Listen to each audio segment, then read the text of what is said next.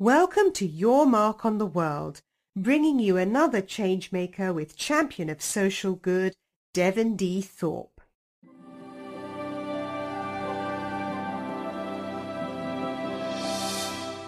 Hello, everyone, and welcome to the Your Mark on the World show. I'm your host, Devin Thorpe, and we're producing this episode for Forbes, where I'm a contributor covering social entrepreneurship and impact investing. And today's social entrepreneur guest is Christy Hegrenus, who is the CEO and founder of Global Press Institute.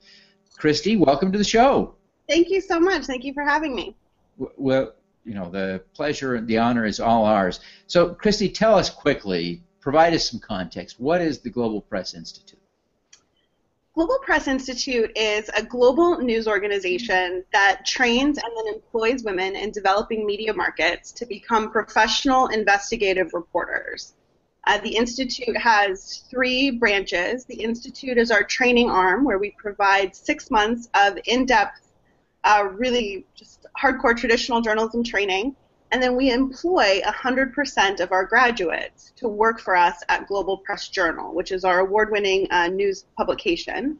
And we now have a 3rd brand as well, the Global Press News Service, which is our syndication business, where we're selling the exceptional news coverage that our journalists are producing around the world to other media outlets, educational organizations, and corporations around the world to really increase the impact of the work that they're doing. Fantastic. Well, how did this come about? What inspired Global Press Institute? I was a very young, very inexperienced stringer working in Nepal, and it was my first experience with foreign correspondence and the way that the discipline traditionally works, and I found myself very disillusioned and disturbed by the lack of accuracy, authenticity, and integrity that I was finding in the way traditional foreign correspondence worked. So the idea became to transition the model from outsiders trying to get in to insiders giving really rich contextual information out.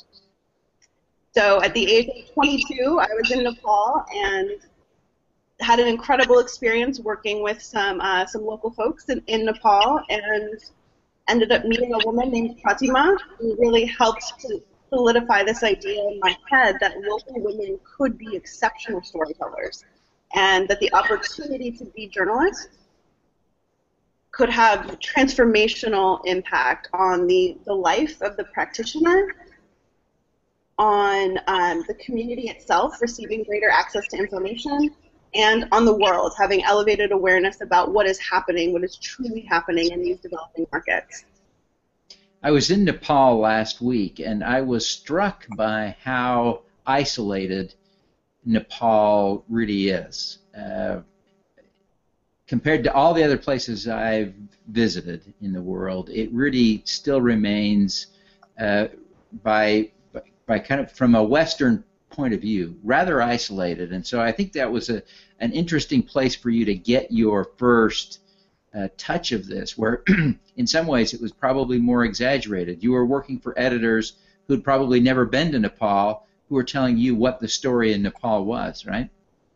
Absolutely, and that became not only a fundamental frustration that I had back then, but it was also a fundamental tenet of our journalism now. Editors around the world at Global Press Journal never assign stories. In fact, all of our coverage is coming from the ground up. So in this news day and age, that means that our stories almost never trend, but they create tone. Interesting, interesting. Now, how long have you been doing this, Christy? Give us a sense of the timeline. So I officially founded Global Press Institute in March of 2006 when I was 25. So just earlier this month, we celebrated our 9th anniversary. Wow. Amazing. Amazing. That's incredible. And give us some of the mileposts. Give us some sense of what you've accomplished in those years. The list is really endless. I think that the 3 things that I'm most proud of would have to be the marked impact on the lives of our journalists. we are recruiting journalists, many of whom have no prior experience or who would never really have the opportunity to be journalists in a traditional sense. And so the opportunity to earn living wages in a real profession of literate leadership has been absolutely transformational. And that was not my original intention or my original passion, but it's been really incredible to see these women around the world use journalism as a tool to not only change their communities, but to change their own lives. I'm also extraordinarily proud of the journalism that we've produced. More than 10,000 pieces over the last 9 years. Not only lots of awards, but lots of also real tangible social impact that really continues to demonstrate that journalism can be a development tool. It really is impressive what you've done. Really Thank impressive. you so much. It's a lot of fun on top of everything else. I hope so. I hope so. Now, you are a role model to all of these women that you work with and to countless others around the world. But who do you look to for inspiration as a role model? I'm so fortunate that I am surrounded by people who inspire me every day, and that I'm dedicating my life to my colleagues, really. I'm constantly inspired by my journalists and editors around the world who are working in situations that are oftentimes more difficult than we can ever imagine, but they're still meeting their deadlines. They're still, really dedicated to this idea that increased access to really high-quality information can change the world. So I work day and night with them in mind, and I know they inspire each other as well. Oh, fantastic. Now, why do you care about this? You could be doing anything. Why have you chosen to do this? When you got frustrated in Nepal, you could have just come back to the States and gone to work for a different organization. Who knows what you might have done? Why this? Why do you care about women in the developing world? Why do you care about journalism? What drives you? So I think initially I was irreverent and angry about the state of journalism. Right? I spent my entire life since I was 6 years old wanting to be a journalist, and I just happened to emerge into the profession at a time when it was on the decline, and that was unacceptable to me. And it just so happens that I was fortunate enough to have a series of experiences and meet a series of really amazing people in Nepal and India and Mexico and elsewhere who really helped to solidify this idea for me. And I think I continue to be passionate about it because we've proven that it works. That when journalism is used in its intended way and practiced by really ethical, disciplined professionals, our world gets markedly better every time a story gets published.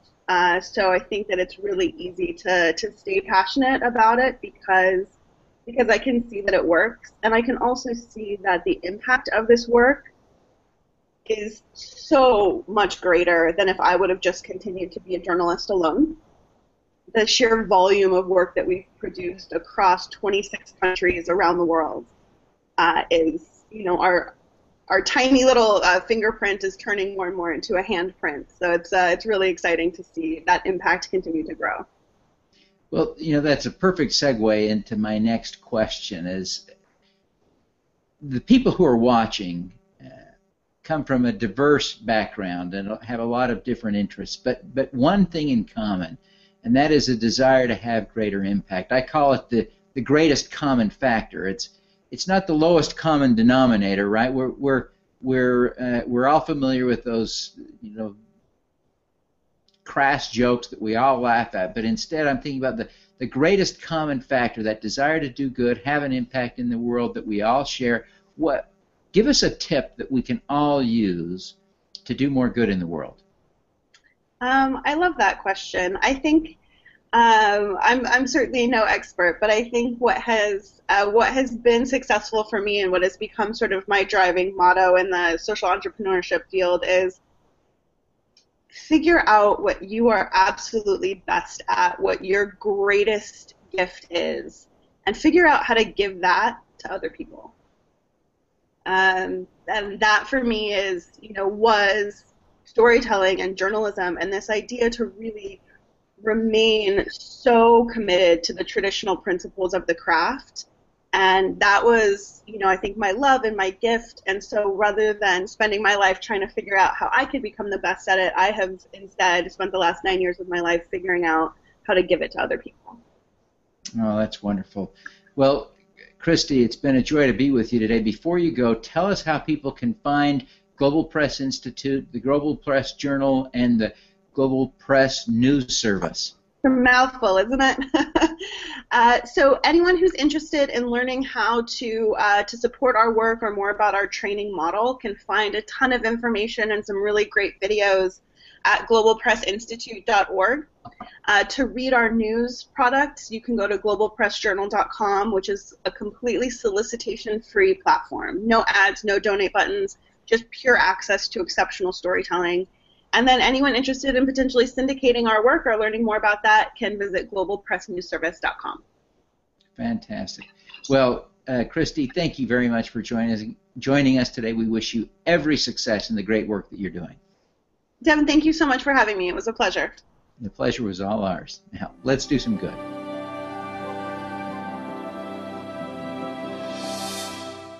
Thank you for listening. This podcast was recorded via Google Hangouts on Air and is available at youtube.com/Devinthorpe. Subscribe to this podcast on Stitcher or iTunes by searching for Your Mark on the World. Every weekday, Devin hosts a CEO, celebrity, entrepreneur, or other changemaker here on the Your Mark on the World show to inspire and prepare you to make your mark. Devin is a champion of social good, writing about, advocating for, and advising people who are doing good. He is a Forbes contributor who is a recognized thought leader in social entrepreneurship, impact investing, and crowdfunding. To book Devin as a speaker, visit devinthorpe.com. Learn more about Devin's work at yourmarkontheworld.com.